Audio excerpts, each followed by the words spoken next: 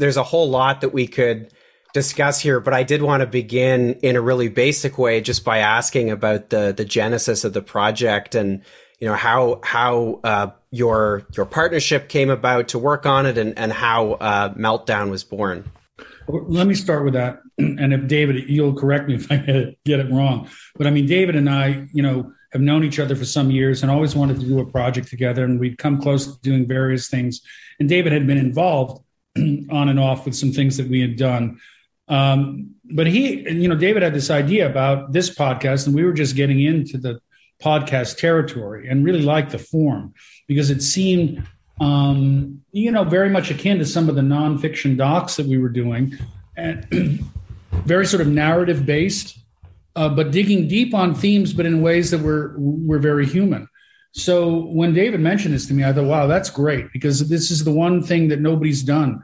People have done a lot about the run up to the financial crisis, but not very much at all about what happened the day after. And also the thesis was so simple and pure. The idea that the failure to properly take care of the problems after the meltdown, after the financial crash, really is what gave us Trump.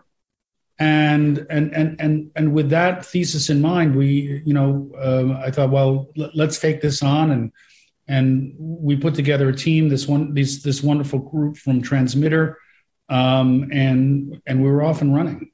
And the only thing I would add to that is that, again, I just want to underscore that there has been a lot of reporting on what happened before the financial crash, what happened in the financial crash, but there has not been as much attention paid to the political ramifications and the ramifications for democracy that the financial crisis really created, and the democratic response or lack thereof to it created, that is really when we use the term meltdown.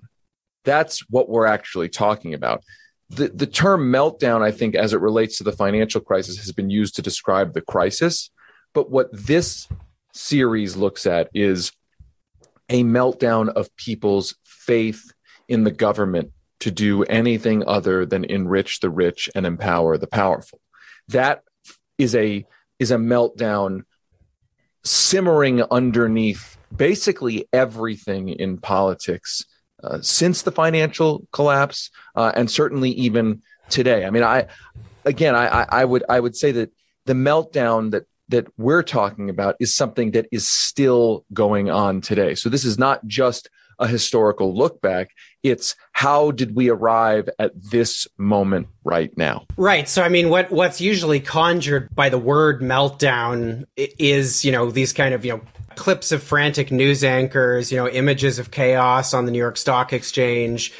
I don't know, graphs where all the lines are plunging downward, that kind of thing. But the series really takes on two different facets of this. There's what obviously comes to mind, which is all the things I just mentioned. And then there's, as you said, the political response. So I guess I wanted to ask you both, why did you decide to tell this story now? I mean, the financial crisis in some ways has been very meticulously documented, but why is the story important to tell now? And why is this, this second meaning of the word meltdown? What's the role of that in all of this? Well, I'll take a brief whack at it first, and then David can follow and expand. But I mean, look at what's going on in the United States right now. We're looking at deja vu all over again, to quote Yogi Berra. I mean, the failure to really, on this reconciliation bill, to really get things right, to really deliver what people want. Like, I think the polling suggests that 83% of Americans want Medicare to be able to bargain forcefully for lower drug prices. 83%. But the politicians can't get that through because Big Pharma opposes it. So what does that tell you? And the danger is that we're going to be at this inflection point again, where if this administration and this democratically controlled Congress doesn't deliver for people, they're going to look around and say, well, what good is government anyway? And, maybe we just vote again for people who want to blow it all up. So there's definitely a contemporary hook that's more contemporary than even I think we would have thought at the time that we started to make this. It's in the zeitgeist right now. But the other aspect of it is that it kind of helps. It really does help to explain what the